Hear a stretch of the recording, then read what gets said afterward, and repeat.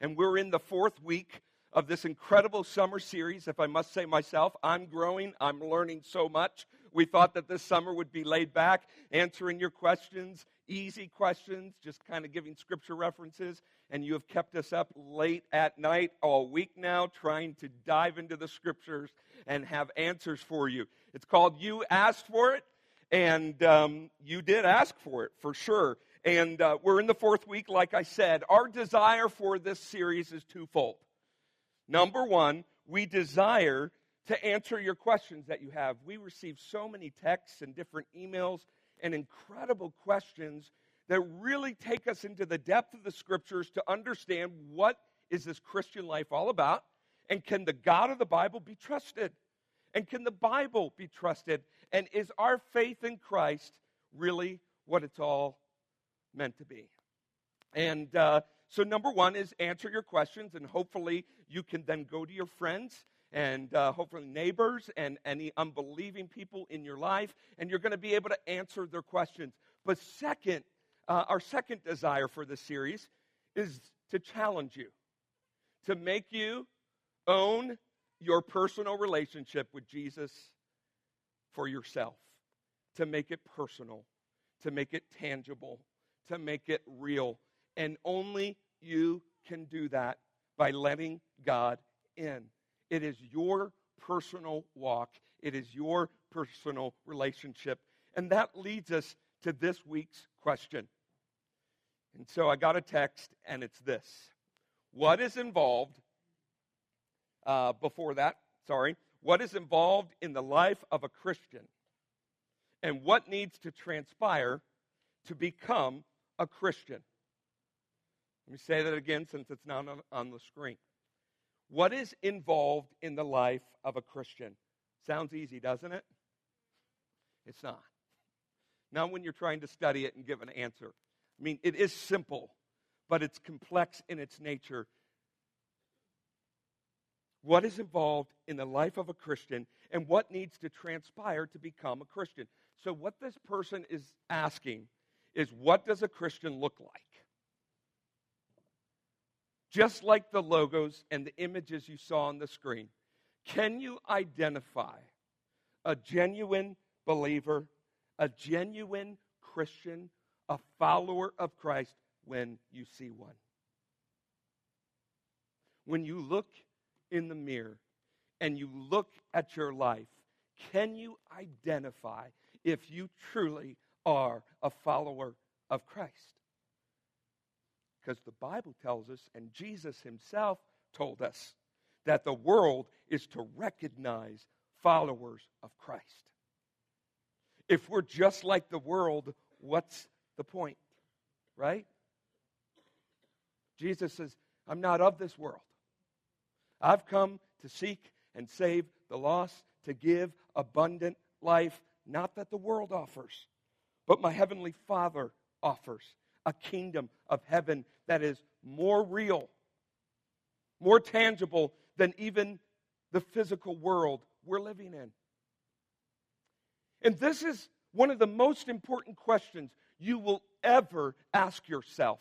This is one of the most important questions we could ever ask ourselves as a church called Elevation Community Church. This is one of the most important questions that all the churches that call themselves Christian should answer and know for sure what the Bible says is true. Do you realize that this question has been a major question in our culture and society all the way back to when Jesus ascended after he rose from the dead, and the Holy Spirit came on the day of Pentecost in the upper room and finally came with his presence to live inside of man and woman, where his permanent presence, his Holy Spirit lives within us. This question has been going on for over 2,000 years of what does a follower of Christ look like? So I want to speak to you this morning. It is absolutely crucial for every single person here and online watching live.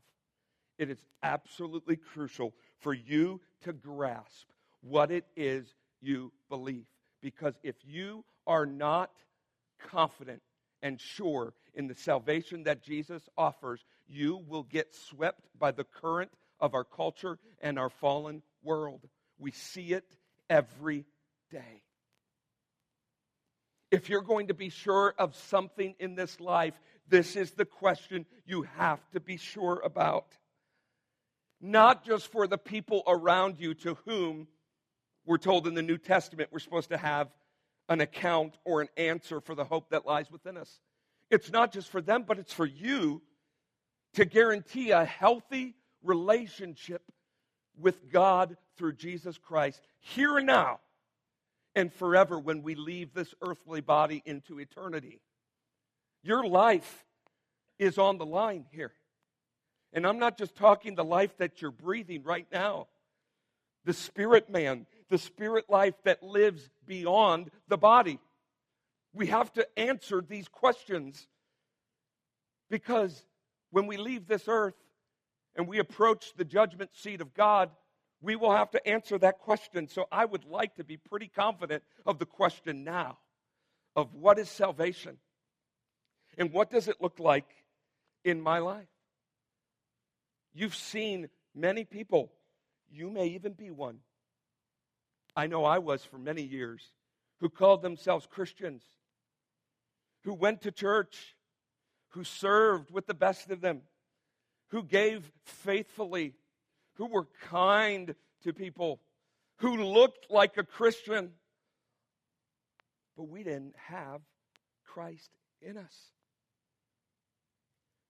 And so today, my prayer is that as we get an understanding of the salvation that was done for us on the cross and available to us now, that we would not only believe it, but we would receive it and begin to live a changed life. Would you pray with me? Father God, in Jesus' name, I thank you for your truth being revealed to us through your Holy Spirit. I thank you, God, that each one listening right now, you absolutely love. You cherish them. And I just pray right now, God, through your Spirit, you would just ooze out your love wherever they're at. Each person, God, that they would feel you, not feelings, not emotions. They would experience you in tangible ways and know that you are with them. And so, God, take my human words and make them yours, inspired by your Spirit. Awaken our hearts, God, to be never the same. In Jesus' name, amen. So what is salvation? I'm going to give you a second while I get a drink of water. I'm going to give you a second to internally, rhetorically ask yourself this question. What is salvation? If someone asked you right now, what is salvation? What would you say? What would you say? Not what your pastor would say. What would you say?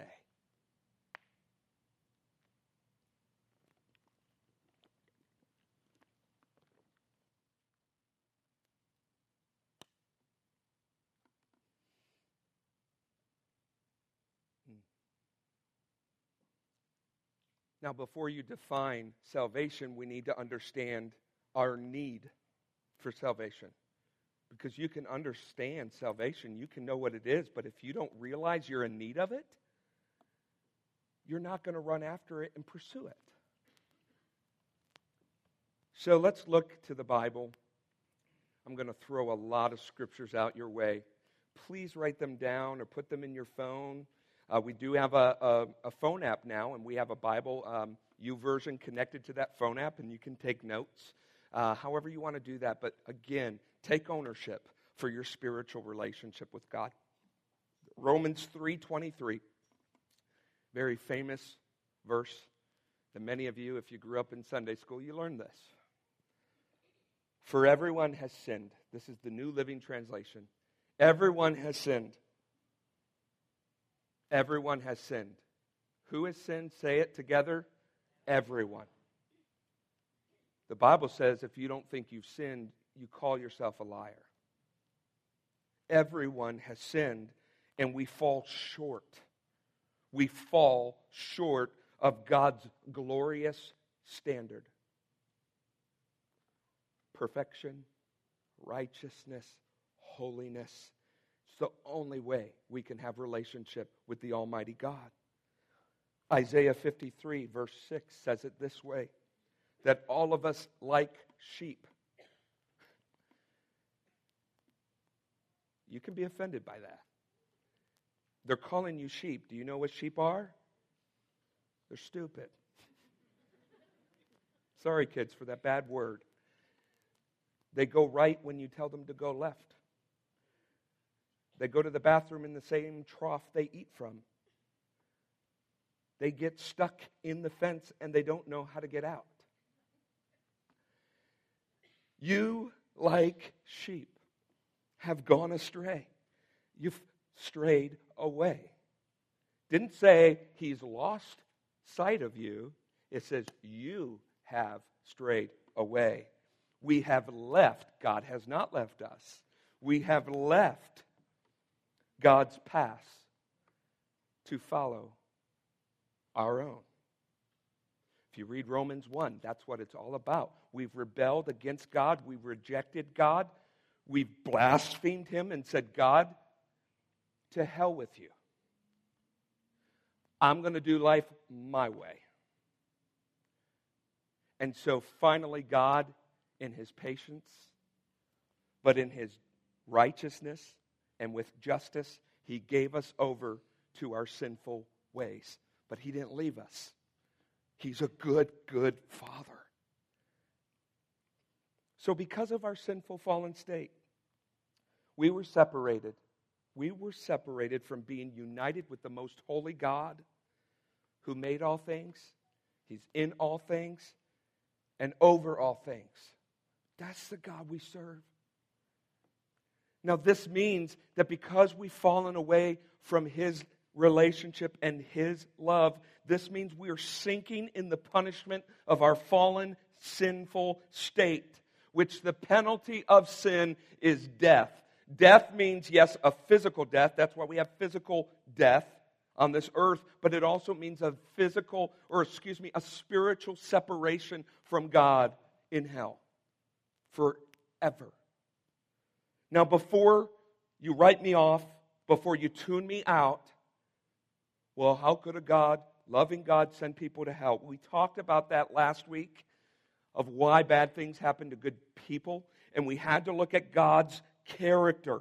We had to look at the whole picture. He's all loving. Yes, He doesn't want anyone to fall away. He desires everyone to be with Him forever. But He's also just and righteous and holy, and He cannot be in the same place where there is sin. That's why we read through the Old Testament of over 600 laws to be pure and righteous and sacrifice for the forgiving of our sins, and have a tabernacle to where we had to have the priest go into the holy place for the forgiveness of our sins.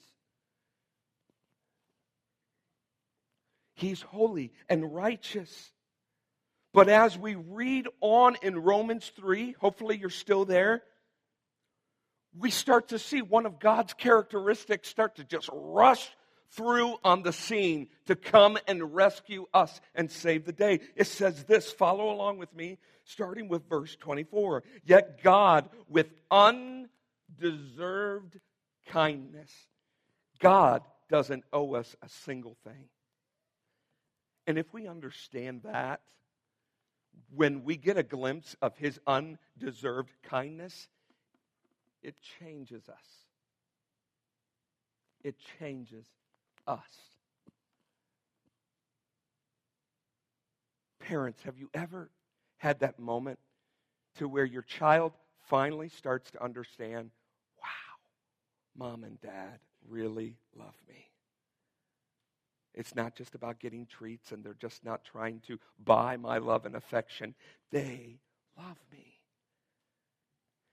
That's getting a glimpse of God's undeserving kindness. And it goes on and it says, He did this through Christ Jesus when He freed us from the penalty of our sins. You remember our need for salvation? Well, here's what Jesus did to meet that need. For God presented Jesus as the sacrifice for sin. People are made right. That means justified. Justification. People are made right with God when they believe that Jesus' sacrificed his life, shedding his blood. And this sacrifice shows that God was being fair when he held back and did not punish those who sinned in times past. For he was looking ahead and including them in what he would do in this present time. God did this to demonstrate his righteousness, for he himself is fair and just, his character, his heart. And he declares sinners to be right in his sight when they believe in Jesus. Imagine the people who have come out of the Old Testament law, 600 laws, 10 commandments. And Jesus is saying, you are now made right through my sacrifice. That's life-changing. And so hear me, church, when we come to understand and recognize the damaged, broken, destructive, sinful state of our lives, we can then realize our desperate need for a Savior. And we will not rest until we find it. Salvation, therefore, is all about our stain-sinned life being completely justified, made right in the eyes of God. The Bible says that our rebellion and our hostility towards God is completely forgiven, completely removed, completely cleansed, completely made new. And in result, we are finally reconciled to God by being made his children. That should blow your mind. This salvation work that we're talking about, being justified and made right and being cleansed and forgiven, is only done through one person, and that's Jesus Christ. The salvation work is based only in the work of Jesus Christ on the cross and his resurrection from the dead. Jesus said, I am the life, I'm the truth, and I am the way. No one can come to the Father except through me. And we're going to see that in a moment, that this is none of your doing. Because if it was, Jesus would not need to come and lay down his life. Ephesians 2, verses 1 through 9. Would you follow with me? I know this is long, but I'm just going to ask the Lord to just allow the words to jump off the screen into your heart and into your spirit. Do it, Lord. Ephesians 2, verse 1. And you were dead. If you don't have Christ, you are dead man, dead woman walking. You have a body, you have a cavity, and you're breathing. But you're a dead man walking. You were dead in your sins in which you once walked, following the courses of this world, following the prince and the power of the air, the devil, the spirit that is now at work in the sons of disobedience. It's not meaning the Holy Spirit, the spirit of the devil, among whom all once lived in the passions of our flesh, carrying out the desires of the body and the mind, and were by nature children of wrath, like the rest of mankind. But God. You gotta love the buts in the scripture. But God, being rich in mercy, remember, he doesn't owe us a thing. He's being rich in mercy. Because of what? The great love. That is going to be the rest of the theme for the rest of the day. His great love with which he loved us, even when we were dead in our trespasses.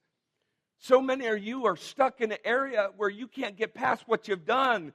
Get past it because Jesus got past it. And he died for it. And it's victorious and it's removed. By grace, you have been saved. And raised us up. Thank you. Someone's getting it. And raised us up with him and seated him with him in heavenly places We live on this earth, but our spirits already are seated in heaven with Jesus Christ. So that in the coming ages he might show the immeasurable riches of his grace in the kindness towards us in Christ Jesus. For by, say that word, grace. Let's try it one more time. For by, and one more time. For by, you've been saved. For by grace. And this is not your own doing. It is the gift of God, not a result of works, so that no man may boast. Salvation is a work based only upon Jesus Christ, his death and resurrection from the dead. Salvation is a gift of grace. What is grace? Undeserved favor. Grace. Grace is like an ocean. It's endless. It's vast. It's deep and wide, and its waters never end. God will never stop loving you. He will never stop loving you. It's not about you. It's about his love for you. We need to get over ourselves and understand that we are loved radically and ravishly. We are loved. He says, come to me and I will make you new. Grace, undeserved favor, is the hallmark of the Christian faith. Grace is God knew everything about you and he still chose to love you and die for you. Grace is there is no secrets with your heavenly Father, and he refuses not to call you one of his children. Fully accepted, fully loved, and fully made new. This is not your doing. Stop doing. Just receive it. Grace is you don't deserve it. None of you deserve it. Phil Nelson for sure does not deserve it. And guess what? This will blow any religious platform out of the water. You can't earn it. You cannot earn it, for you've already fallen from grace in your sin. And we can only receive grace by receiving what Jesus did. For instance, if I go up to Mike Montag and I said, Mike, you've done so much for me and my family. With your landscaping business, you've done this and you've done that, and I'm so absolutely grateful for all you've done. I have a $100 gift card. This is just an illustration, I'm sorry. I have a $100 gift card, and I want to give it to you as a thank you and as a gift. And Mike says, no, Phil, I'm sorry. I cannot take that gift. I know it's $100. Can I pay you for it? No, Mike, you can't pay me for it. It is a gift. It's a gift. It's a gift. It's a gift. Well, how about I pay you $50? No, Mike, you can't pay me $50. Well, how about you pay me $25? Okay, Mike, pay me $25. It is no longer a gift card. It is a discounted card. And when Jesus offers a free gift by dying on the cross, it is free. And the moment we start bargaining with God and we try to earn it and get right with God, because it's all about getting right with God, right? We got to get vertical with God. It's all about if God's okay with me. I'm sorry, from the foundations of the earth, God has always been okay with you. Another illustration is if Brian and I go to battle. And I'm not making light of war at all, because I know men and women lose their lives every day. But just for an illustration, we're in Afghanistan and we're fighting in the same foxhole. And all of a sudden a grenade comes in that foxhole and Brian decides to lay his life down for me and falls on the grenade. Do you think I'm going to come back home and go to his wife Loretta and say, I'm not sure if Brian was right with me. I'm not sure what he thought about me. She's going to slap me. And she's going to say, my husband laid his life down for you. You shouldn't guess if you're right with him. And so often we go through the Christian life trying to earn his grace. He died for you. He loves you. He is madly in love with you. Stop doing and start being His child.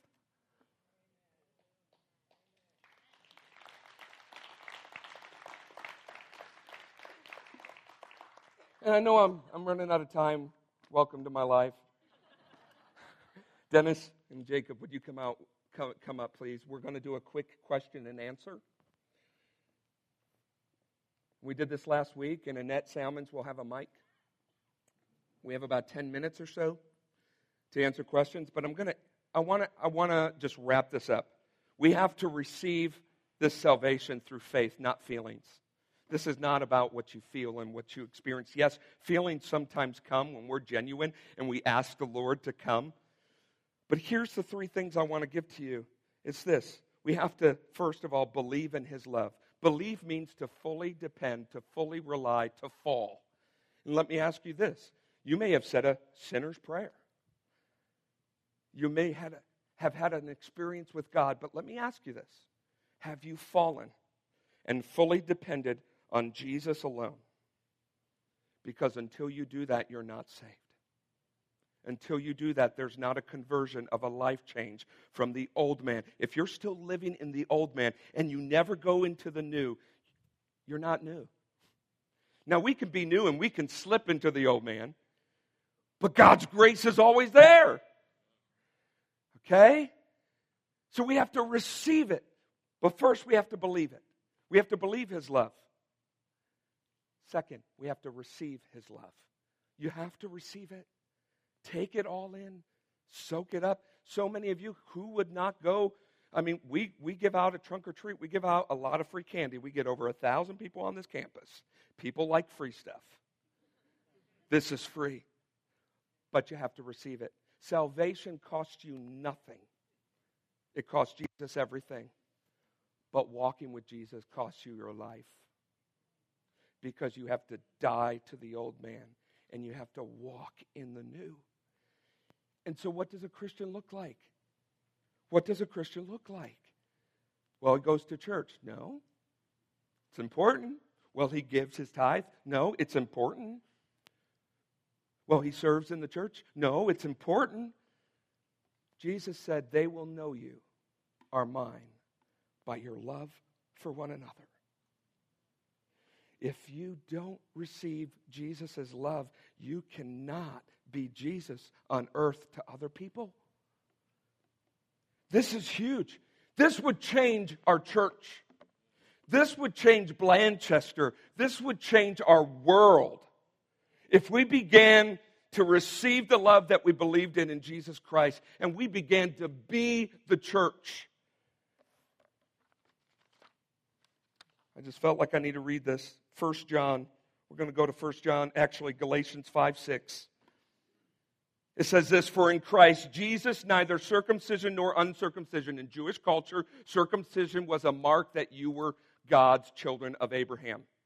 And now, through the Holy Spirit, when we receive Jesus' love, the Holy Spirit, the presence of God comes in us and marks our heart. And no longer is it the law and doing things that give the appearance that you're a Christian. It's by how you treat one another. Galatians 5 says, for in Christ, neither circumcision nor uncircumcision counts for anything, but only faith working through love. That is the only thing that matters, church. That is the only thing. Do you realize that besides that, everything else unbelievers can do? Unbelievers can go to church. Unbelievers can give to the church. Unbelievers can even get baptized because they're saying that they believe in Christ or that they're going to be a Christian. But one thing that marks Christians is, have you received His love? Because if you've received His love, your life will change. And if your life changes, you begin to love one another. And so Christians, true followers of Christ, know that they're fully loved and they fully love people.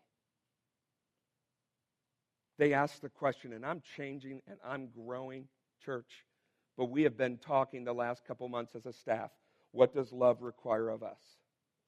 And I ask you this, if you've believed in Jesus Christ and his love and you've received it, says that you have died to yourself and you have become new. The mark of a Christian is life change through love and a lifestyle living out love. The mark of a Christian, the brand that we can all recognize, is a life that receives God's love and a life that lives out that same love. What does love require of you? Many of you are acting like little kids and getting offended at the littlest things. You have friends in the church that you are not friends with anymore, and you are living for self. We need to ask God, if your love lives in me, your love will never fail me, your love will never leave me. Help me love others. Don't try to love others. Receive God's love for you, and you will automatically start to share his love. I'm done. First question. Anyone? Since I don't see hands up, Dennis, you want to just touch on kind of one of the big questions in the room that maybe people don't want to ask? Let's just pop that balloon. There's two. Which one do you want to pop? First, turn your mic on. There's two. Which one do you want to pop? Can you lose let's your do salvation? both. Let's do both. Okay. Questions that came in many times was about, can you lose your salvation, and is that possible? And then in response, I want to say this. There are many people who believe you can lose your salvation, and those are good-hearted people. They're good pastors. They're good denominations that teach that, and I don't have anything but compassion and kindness for them. But here at Elevation, we believe that once you're saved, once you're redeemed, that you can never, ever, ever lose your salvation. Okay? Now, in saying that, I have a lot of grace for people who say, yeah, you're not going to lose it, but you can give it away and those kind of things. There's that 1% chance. And I don't feel the need to argue, but we just simply believe that once you're seated in Christ and that Christ is in you and that you're at the right hand of the Father, that you can never not be in Christ at the right hand of the Father. It's grace, yeah. Okay, and that's what grace did. Now, can you be a disobedient child? Absolutely. Can you incur the wrath of God called discipline? Yes, you can. But if you've had a true salvation experience where you've opened up your heart and you said, Jesus Christ, I trust you. Come into my life. I want you in my life. I want you. Your life over the course of 40 or 50 years may do this, but all through that, you're in Christ. You are God's. And he loves you deeply, and he's calling you to obedience. And that's the struggle. There's a difference between an immature believer, Paul calls them children, and immature. It's usually obedience. Obedience to Christ is for you. It's not for him.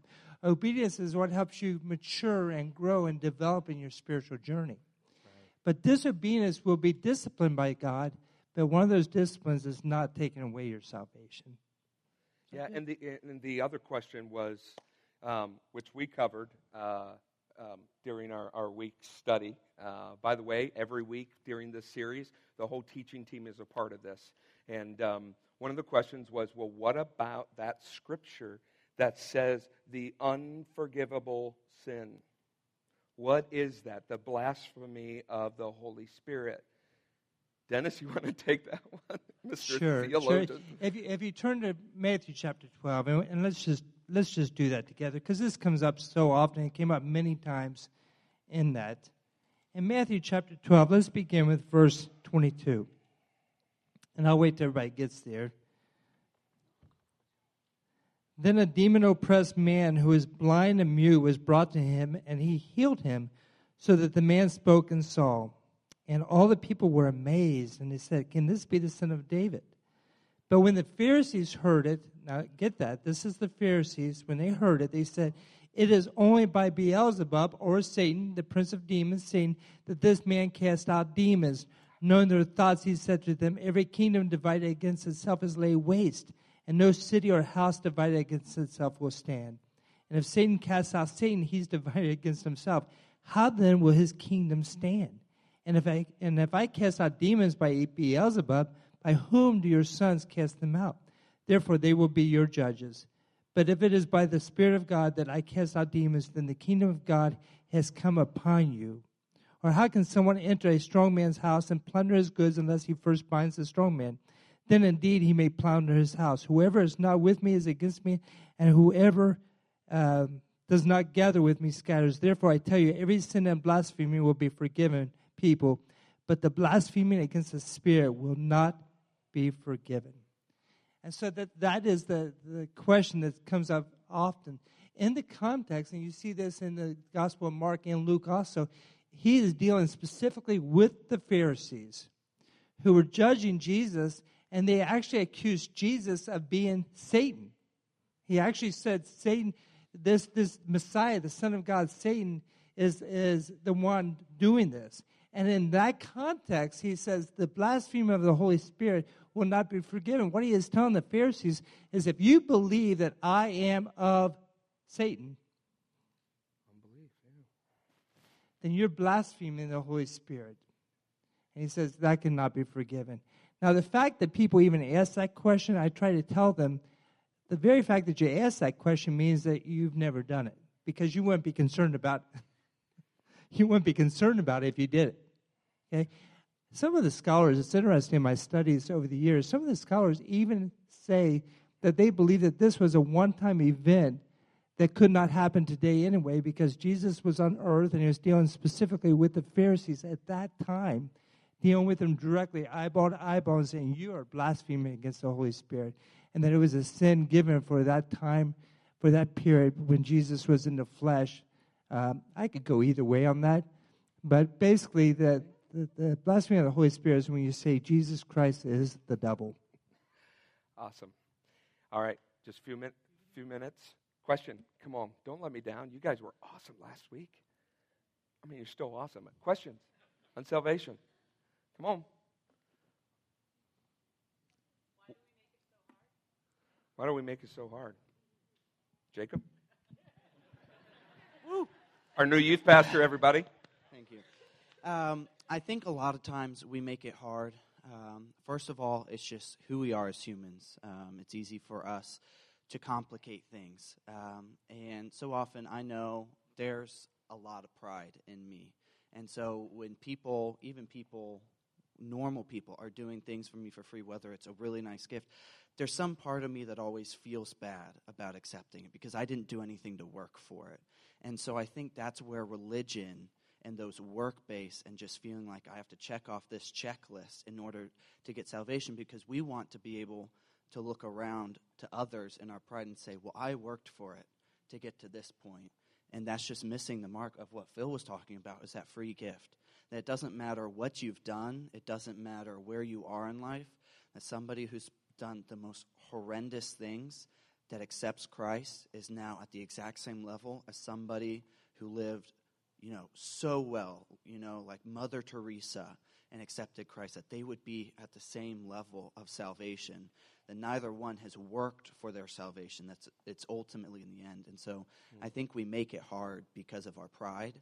And unfortunately, throughout history, we've seen people use religion to hold power over people as well. And so people have leveraged that salvation to get into heaven in order to gain power over people. Yeah. And that's just sin fleshing out again. And if you think about it, too, when you're talking about being complicated, what we do is we try to earn grace again. We're going back to the old covenant way. We're going back to the temple way of living. The Christian faith lived out through love in Galatians 5 is absolutely 100% simple, but it is demanding. It is more demanding than just going through the motions of a complicated religious system, which is easy if you think about it. You just go through the moves. You just look like the mold.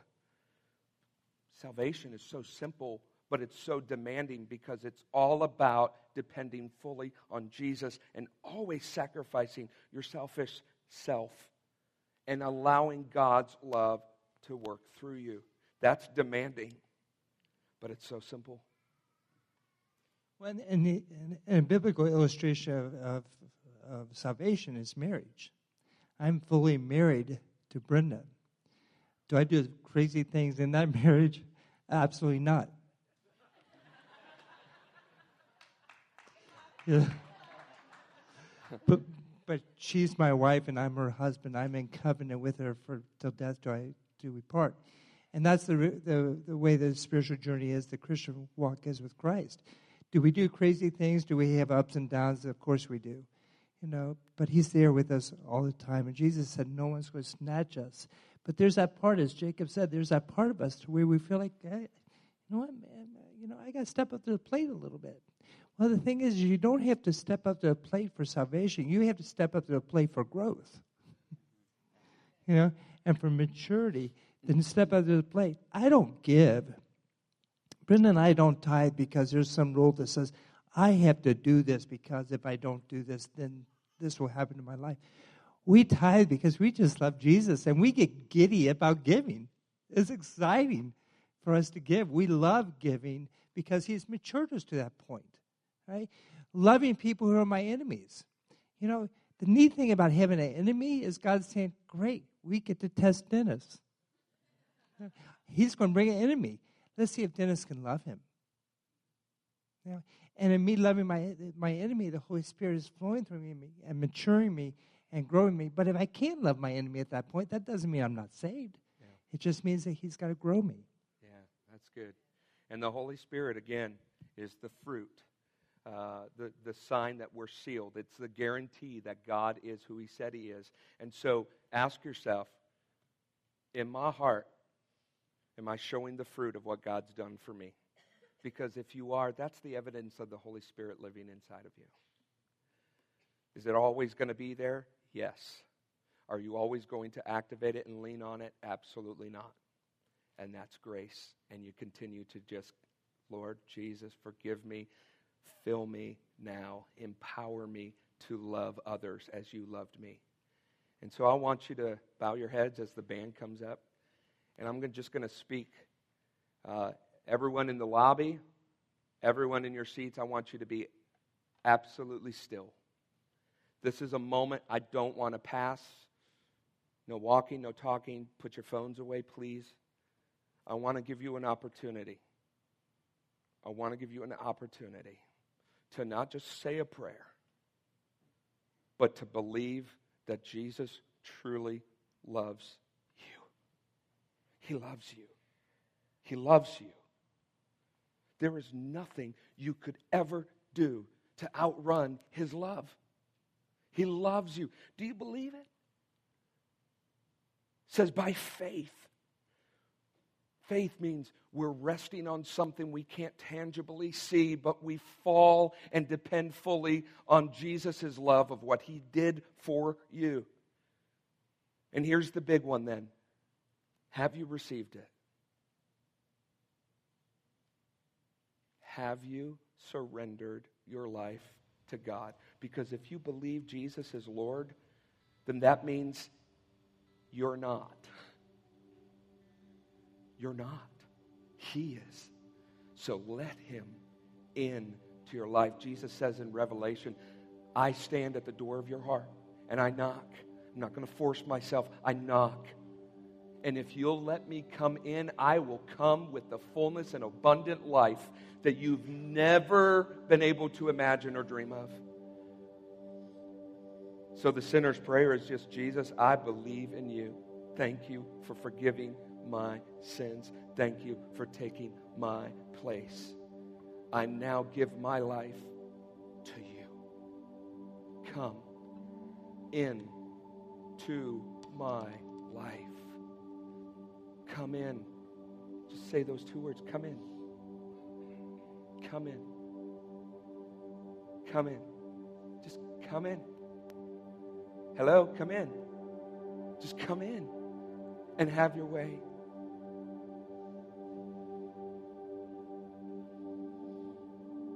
If you believe and received and had God come in, he says that his Holy Spirit will come and change you and live inside of you. And so, if you're praying that and you're seeking that today, I want you by faith to just step up wherever you are and come to the altar, and as a physical sign of you surrendering and fully leaning in, fully trusting and falling on Jesus, just come and bow your knee up front. This is not for anybody else. It's for God to let him know that you are all in. Unashamedly, just wherever you are, just come as we respond. Just come.